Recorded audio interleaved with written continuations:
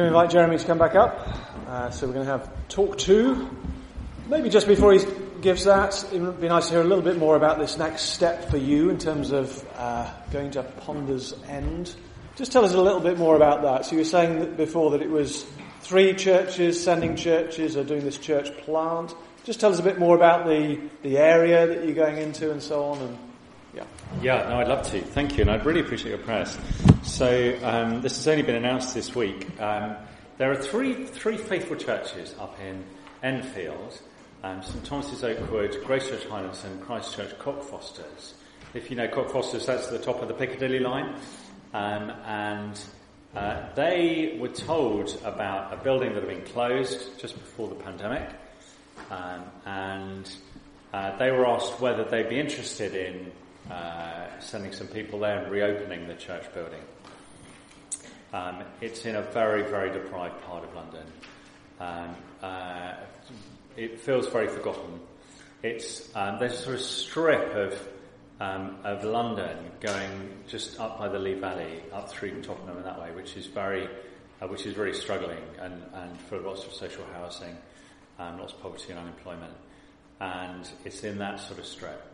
So the 3 churches up in Enfield have raised some money, which is fantastic, and they interviewed for a church planter, and I was appointed. I think what we're looking to do is get a team of maybe 10 or 15 people who can work cross-culturally, we hope move to Ponder's End, so that it doesn't just feel like a load of people turn up all of a sudden one Sunday from out of town, and it never really feels like it belongs to Ponder's End. And then we're looking to build bridges into the community. There's a school right next door, London City Mission are involved. It's not that far from Oak Hill where I trained. There's a group of people who want to come in and help with schools work. So I'd just be part of a team. And then we're looking to establish a new Bible teaching church in that part of the world. And you'd start with 10 or 15 people. Do you have these 15 yet or not?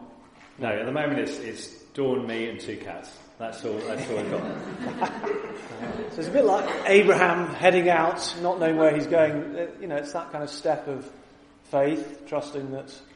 Yeah, I guess that's true. I mean, we believe that God's word bears fruit that lasts, and actually, what particularly reassured me about this opportunity is that it's quite networked. There's lots of support. I think, we certainly know one church planter who's sort of burnt out, and I think because it's a very high energy activity, church planting, it takes a lot out of you. I'm really reassured that there are other people fairly close by who are going to be praying for us and loving us and looking after us and providing for us, and that's a great comfort to me, actually. Yeah. So it's going to be quite different to what you have been doing for the past, how many years at Trinity? 16 years. 16 years, so a church plant from St Helens, quite middle class, professional, and this is going to an area of social need. And in terms of the demographic, ethnically? So quite a Turkish community, so all the shops on the high street would be Turkish. There's a mosque. But not that you'd see this so much on the high street, but there's quite a large sort of African and Caribbean population, and very, very diverse. And then there's a sort of white working class generation who've been there for a while. So, I guess what we've gathered from the area we've been up there a few times is that you get that sort of refreshing honesty from people. They're very happy to say what they think. I think people know that there isn't that middle class self-righteousness, which you can experience sometimes. But on the other hand, people are very disconnected from church. That wouldn't be part of their thinking at all. So, lots of prayers needed and planning to do. Yeah. And what drew you to this then? So you've been, X years at Trinity.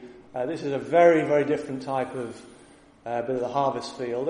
What was your thinking in terms of feeling this is the right thing for us? And I mean, your sort of public school background and so on. It's not. Just take us through that in terms of why you felt, okay, this is where God wants us. Yeah, I think three sort of levels, if I can put it like that. So, probably the most important level, we had people coming along to Trinity who from estates or a sort of more troubled background, and I think Dawn and I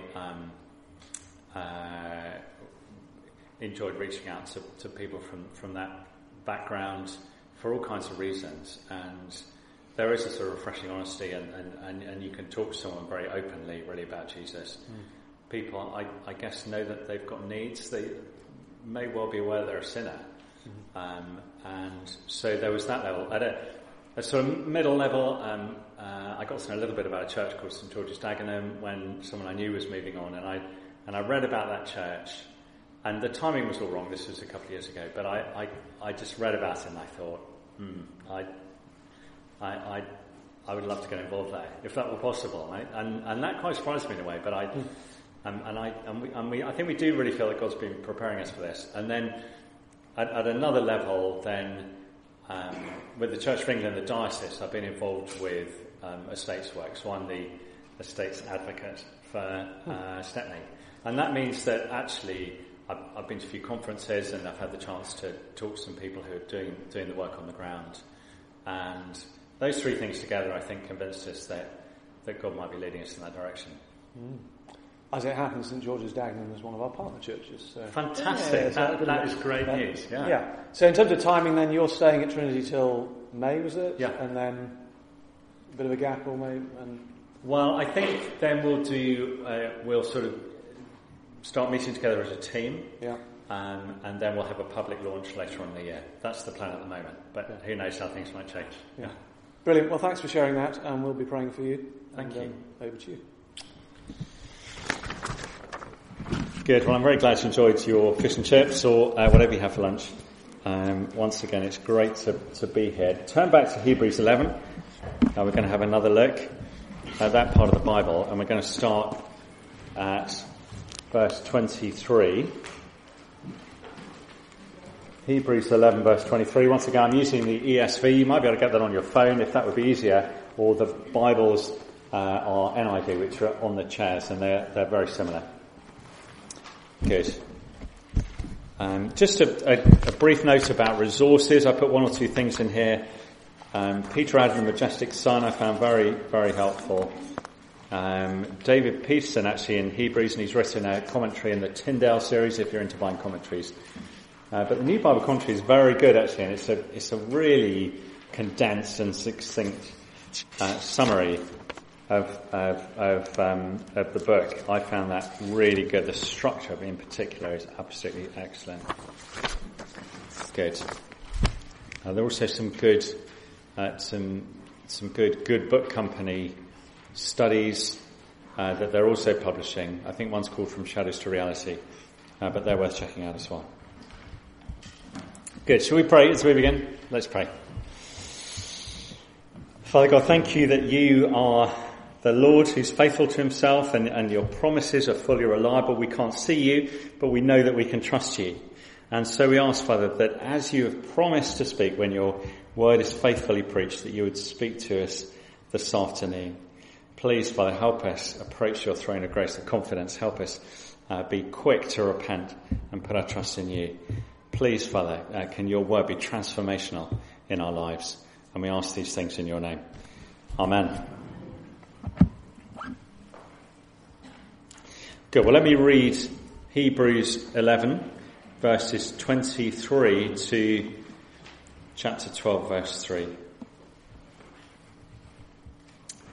By faith, Moses, when he was born, was hidden for 3 months by his parents because they saw that the child was beautiful and they were not afraid of the king's edict. By faith, Moses, when he was grown up, refused to be called the son of Pharaoh's daughter, choosing rather to be mistreated with the people of God than to enjoy the fleeting pleasures of sin.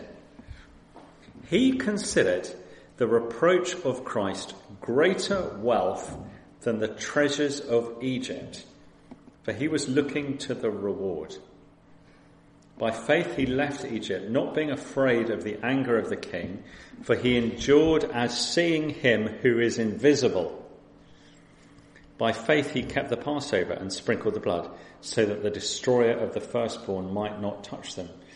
By faith the people crossed the Red Sea as if on dry land, but the Egyptians, when they attempted to do the same, were drowned. By faith the walls of Jericho fell down after they had been encircled for 7 days. By faith Rahab the prostitute did not perish with those who were disobedient, because she had given a friendly welcome to the spies. And what more shall I say? For time would fail me to tell of Gideon, Barak, Samson, Jephthah, of David and Samuel and the prophets, who through faith conquered kingdoms, enforced justice, obtained promises, stopped the mouths of lions, quenched the power of fire, escaped the edge of the sword, were made strong out of weakness, became mighty in war, put foreign armies to flight. Women received back their dead by resurrection. Some were tortured, refusing to accept release so that they might rise again to a better life. Others suffered mocking and flogging and even chains and imprisonment. They were stoned. They were sawn in two. They were killed with the sword.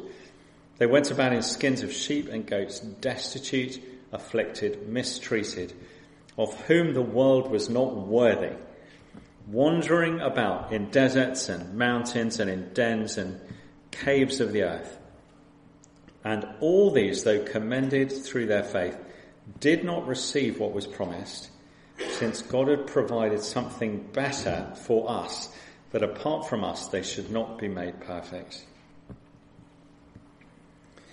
Therefore, since we are surrounded by so great a cloud of witnesses, let us also lay aside every weight and sin which clings so closely, and let us run with endurance the race that is set before us, looking to Jesus, the founder and perfecter of our faith, who, for the joy that was set before him, endured the cross, despising the shame, and is seated at the right hand of the throne of God. Consider him who endured from sinners such hostility against himself, so that you may not grow weary or faint-hearted.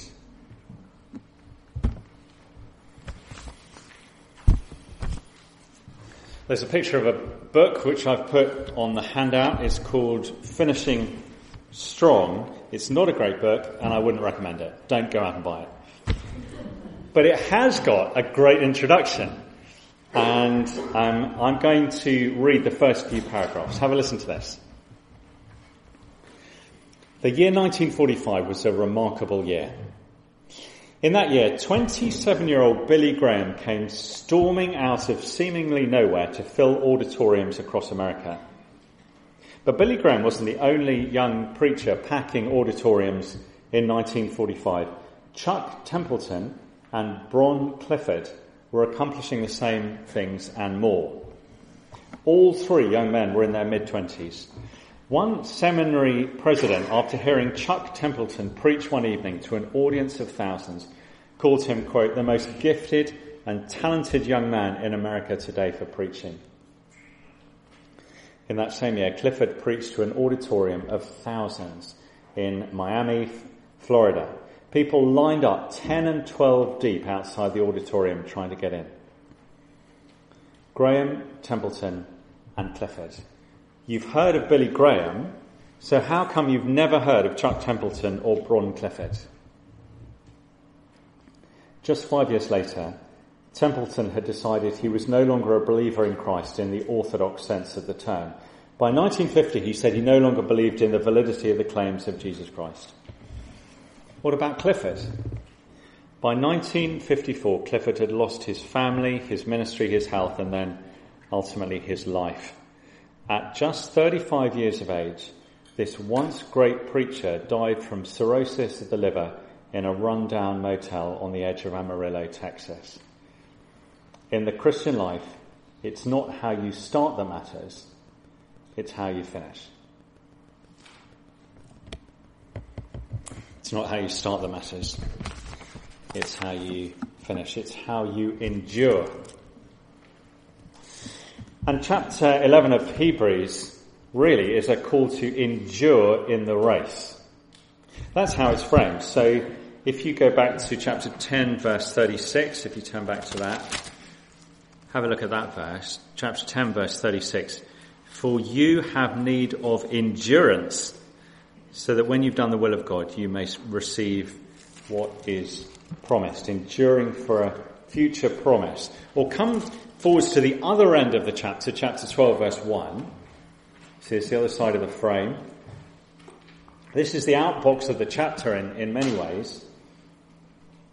Chapter 12, verse 1. Therefore, since we are surrounded by so great a cloud of witnesses, let us also lay aside every weight and sin which clings so closely, and let us run with endurance the race that is set before us. Because, when I look around the people at Trinity Church Islington, I worry for them. I worry.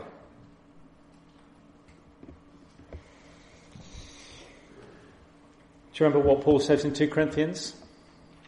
The Apostle Paul, he says he's laboured, toiled, often gone without sleep. He's known hunger and thirst and often gone without food. He's been cold and naked. But what really gets him in 2 Corinthians in the next verse is his daily concern for all the churches.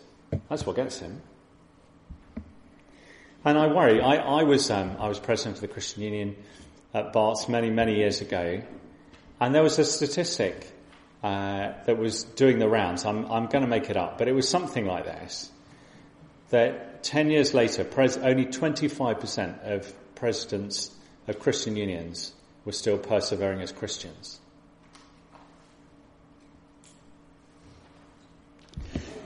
And I worry where my church is going to be in 10, 20, 30 years' time. What's going to happen to the Christians that I know and I love? Are they going to persevere, praying to an invisible God, trusting in an unseen city? Are they still going to be going strong in 2043? I'm sure Marcus and the team here worry about you in a right way. We've got someone who used to be on the leadership team at Trinity in the very early days, and who says they're no longer a Christian and they don't want to talk about it. It's not just how you start that matters, it's how you finish. Two things then to remember from this part of Hebrews. And the first is this: faith lives God's way. If you want to persevere, then you'll need to live God's way. People like to say, as we said a bit earlier on, that faith is a private thing in here. It's something that you just keep to yourself. Far better if you don't proselytize or sort of force other people to believe what you believe. Just keep it to yourself, please. That would be helpful for everybody. You can believe what you want as long as you don't take it too seriously.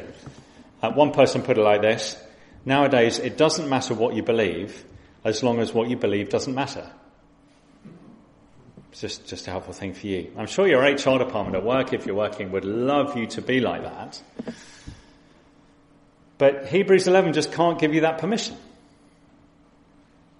And that's why this chapter is full of action. You see, it's full of things that people are doing in obedience to God. And it's full of verbs, full of active words: offering, constructing, going, seeking, invoking, choosing, enduring, keeping, crossing, encircling, welcoming, conquering, enforcing, obtaining, stopping, quenching, escaping, being mighty, and refusing. Those are just some of the words that the writer to the Hebrews uses as he describes these people who've understood what faith entails. Now, it didn't save them. What saved them was Jesus' self-sacrifice. The writer of the Hebrews has explained that. The sacrifice which gives us every confidence to enter the most holy place through the blood of Jesus. He is both the high priest and the sacrifice. Hebrews has been teaching us. Chapter 12, verse 2, we read that out. Jesus endured the cross, despising its shame, and is now seated at the right hand of the throne of God. That's what saves us. Trust in Jesus. But when you know that there's a better country to come, then it must change you. It sets you apart from your peer group. You are going to be unavoidably different. When you believe in things unseen, that you will do things which no one who doesn't trust in Jesus around you is going to do. And it will set you apart, you know. Like I said earlier on, I'm a West Sussex boy. I grew up on the south coast, and so I support Brighton and Hove Albion. I mean, you have to stick with your childhood team, yeah? If you're a football supporter. And next week, I don't know if you follow these things, next week, Brighton and Hove are playing Man City, probably one of the best teams in Europe. I'm slightly nervous about it, to be honest. But faith, in one regard, is not so much about cheering for Brighton during that game at the Brighton end. It's about cheering for Brighton at the Man City end. You see, we're surrounded. We're going to be different. We're surrounded by people who are serving different gods, and so we will necessarily be different from them. Do you remember Noah from verse 7? Just looking back to the beginning of the chapter, Noah. He's one of the people of faith. I mean, he must have seemed like a nutter, mustn't he? Can you imagine what he looked like? God had told Noah he was going to destroy the world, and people around him just did not believe him. They were getting their plans sorted for the weekend. I mean, why wouldn't you? They were buying coals for the barbecue. But Noah was warned about things unseen, and so he lived God's way. He built an ark. Now, that took guts, but there is integrity in that. Do you ever feel like the weird one, just saying to people, there's a God in heaven, and you've sinned against him, and he will judge you one day unless you turn to him through the Lord Jesus Christ? Do you feel weird saying that? You know, if I look at some of my non-Christian friends, their lives are more together than mine. Okay, they don't look like they need saving. They look so fine. They're really capable people. They genuinely don't seem to need it. But I have to tell them. I have to be different. Well, Moses, verse 24. Think about him. Moses, he's another good example. In fact, let me read from verse 23. Verse 23.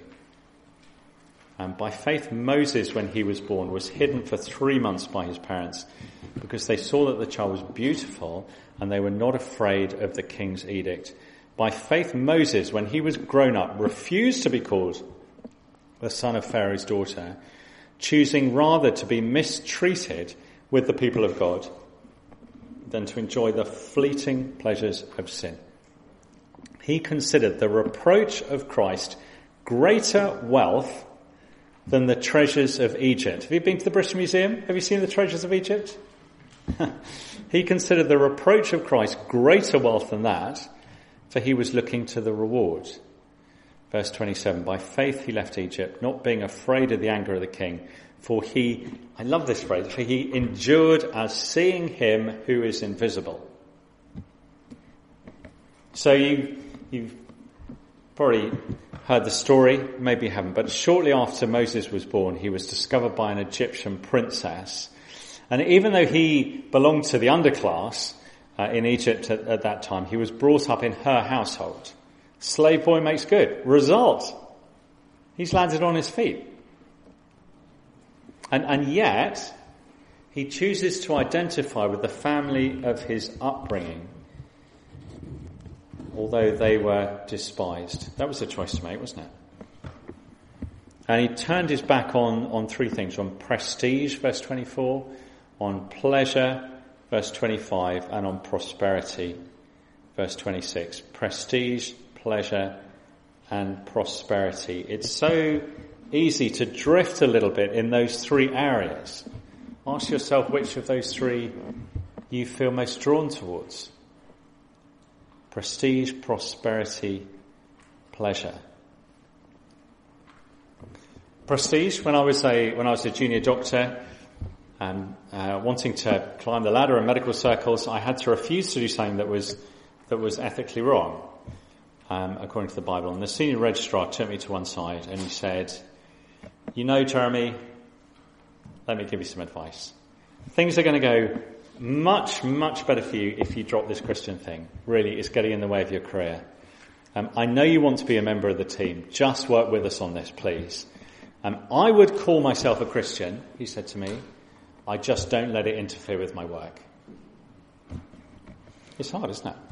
He was going to write my reference. Prosperity. When I went from being a student to working, my income suddenly went through the roof, and my opportunity to sort of hang around and spend money went to the floor. And I'm not sure my giving went through the roof to the same extent, you know. I wonder if I enjoyed having that money in my bank account a bit too much. It's a nice feeling, isn't it, to be able to buy things.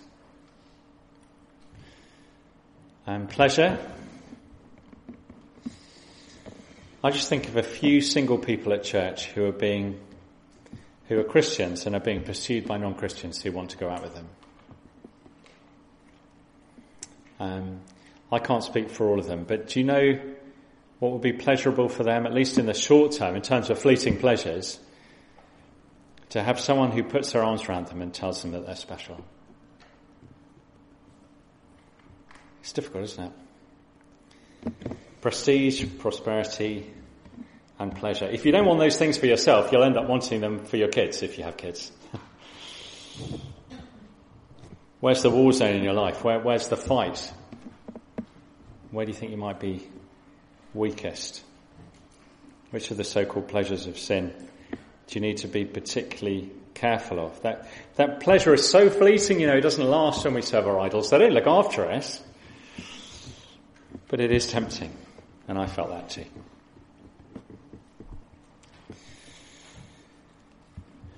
But Moses was unafraid. He made good choices. And he persevered because he saw him who is invisible. He kept going because he was unafraid. You know, our fears determine so many of the choices that we make. Things that, you know, our deep-seated fears, they often determine the way that we live our lives. Fear of failure, fear of isolation, fear of disapproval, fear of poverty, whatever it is. And you know, there's crunch moments come at work or in our personal lives, and we have to decide who we will fear. Faith lives God's way. If you're struggling with a particularly difficult choice at the moment, don't keep it to yourself. Share it with another Christian. Come and talk to Marcus or Fiona. Ask them to pray with you. It's hard making decisions, but faith lives God's way. It's amazing that there are so many different experiences in this chapter. Did you notice that? I mean, in the discussion time, why don't you share stories of what situations faith has led you into? That could be a massive encouragement. I love the variety of it all in Hebrews 11. There'll be many examples of this room. No one size fits all. Where has faith led you in your life? I'd love to hear the answer to that. Before Dawn and I got married, then we filled out a marriage preparation questionnaire, and it asked this question: where do you want to be in 25 years' time? And I've still got the copy of our marriage preparation questionnaire that we filled out, and it says a consultant. I mean, of course I want to be a consultant. If someone had told me back in 1994 that I was going to spend my life teaching the Bible, I would have laughed myself stupid. But this is where God has brought us, and there's just a huge variety of different adventures. For some, you notice in Hebrews 11, it meant great conquest and avoiding death and stopping the mouths of lions. I mean, they must have been great experiences. Our son's studying Latin and Greek history, and he told us the other day they've been studying texts written by Roman historians where the lions refused to eat Christians. Extraordinary. Contemporary accounts. That's exciting, isn't it, when that happens? For other people, notice, it means being tortured and living in caves and being sawn into great suffering. And that leaves a lot of scope for us, doesn't it, as we look forward to the rest of our lives, wondering what it's going to look like. But it's not unexciting, is it? Because faith lives God's way. It's a question of the way that you see things, with the physical eye or with the eye of faith? How you look and where you look. This world only, or the world to come? Where's the centre of gravity? Where's it pulling you towards? Which brings us to our second point. Faith receives God's reward. Faith receives God's reward.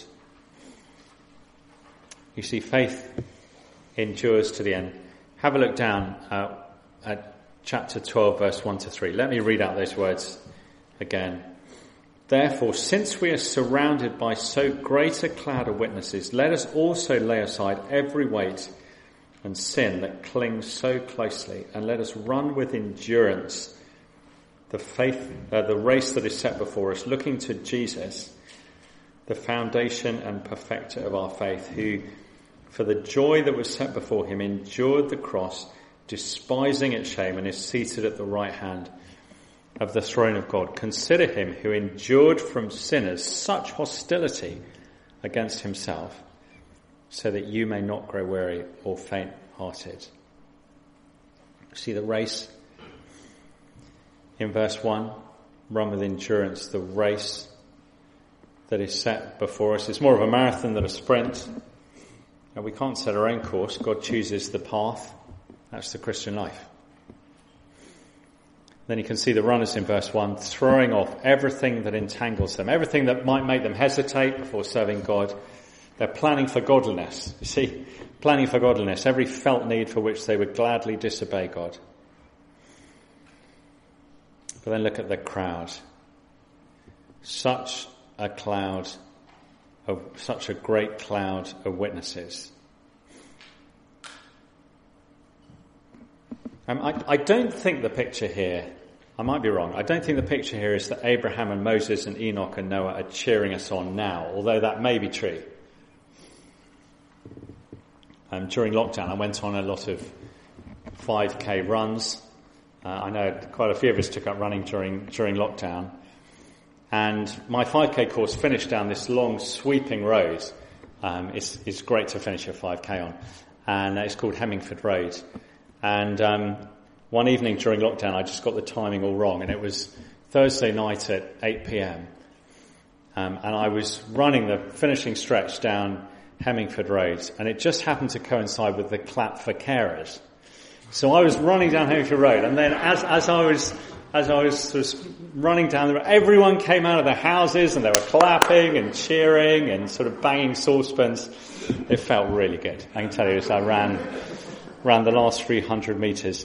I don't think the picture is of Abraham and Moses and Enoch and Noah cheering us on right now. I think we're looking back to them and we're learning. We're learning from the way they live their lives. I think that's the main picture, learning how to do it, learning how to live this extraordinary kind of life, believing unseen truths and living radical lives and making difficult choices. Just like we look to Jesus and we learn from him, the greatest hero of our faith, the one who endured what we will never have to endure, the wrath of God, as he died in shame and hostility for the sin that we will never have to bear because it's been punished in him. And so we learn from the witnesses. Here in London, as we go back to London later on, we would do well to learn from the witnesses who've lived in our city. I mean, they walk the same pavements that we walk along.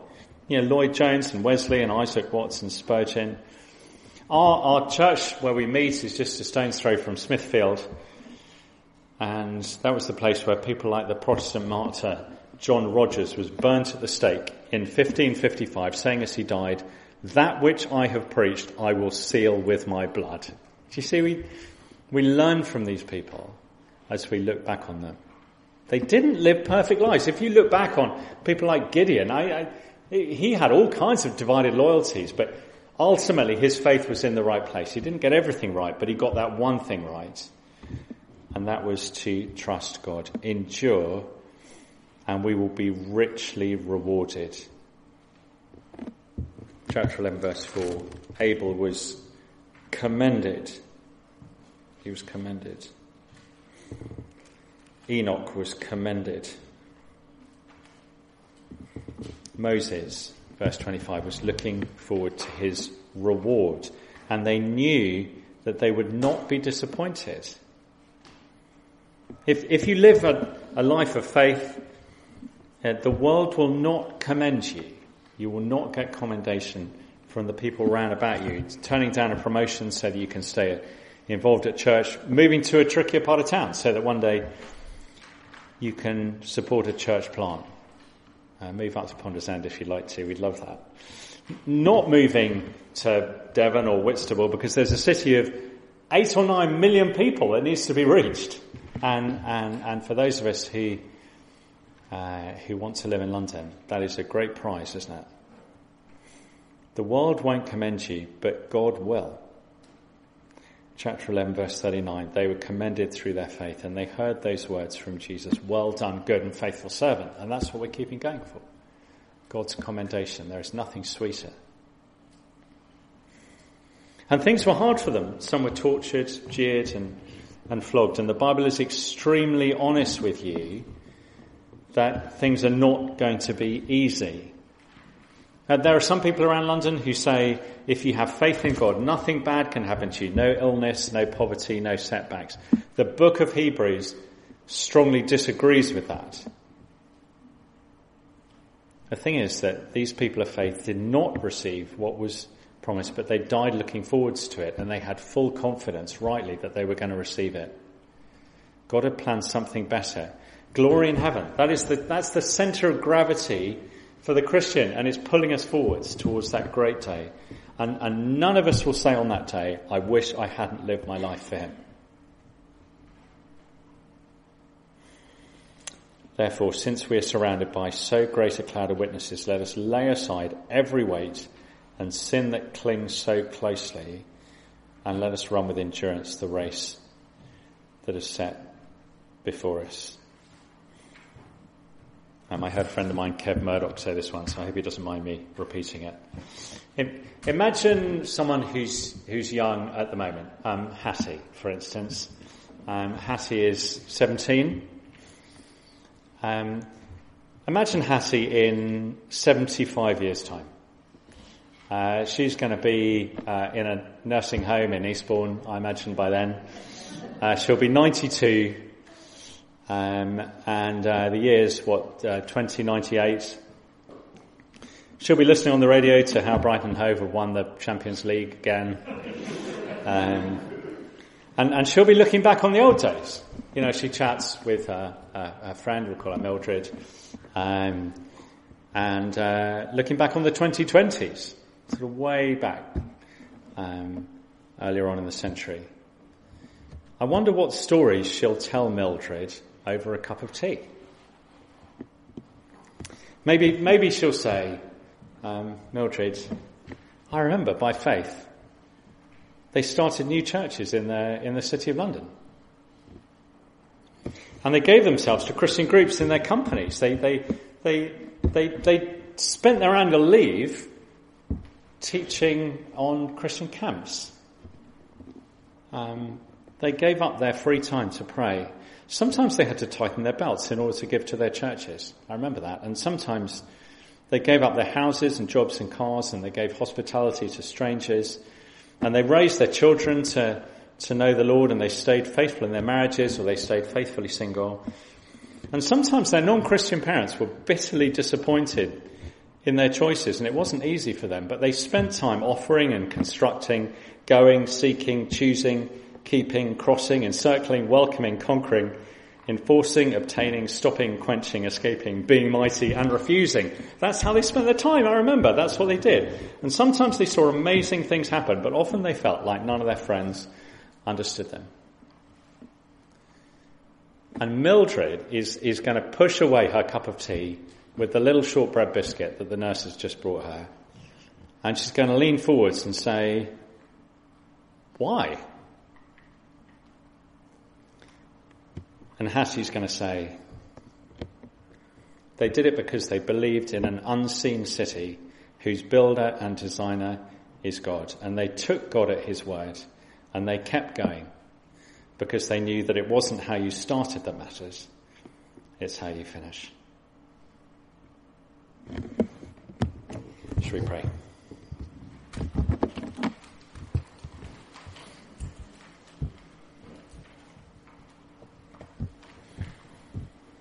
God, we praise you for the example of those who persevered. We know that some of them had exciting experiences, some of them had desperate experiences. Some of them were killed. But they were looking to the city that was still to come, and so they endured. They were different. They were prepared to be distinctive, but they knew where they were headed. Thank you, Father, that none of us who serve the Lord Jesus Christ in faith will lose our reward.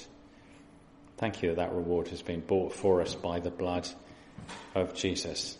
Please enable us by your Spirit's power to endure until that day. And we ask in your name. Amen.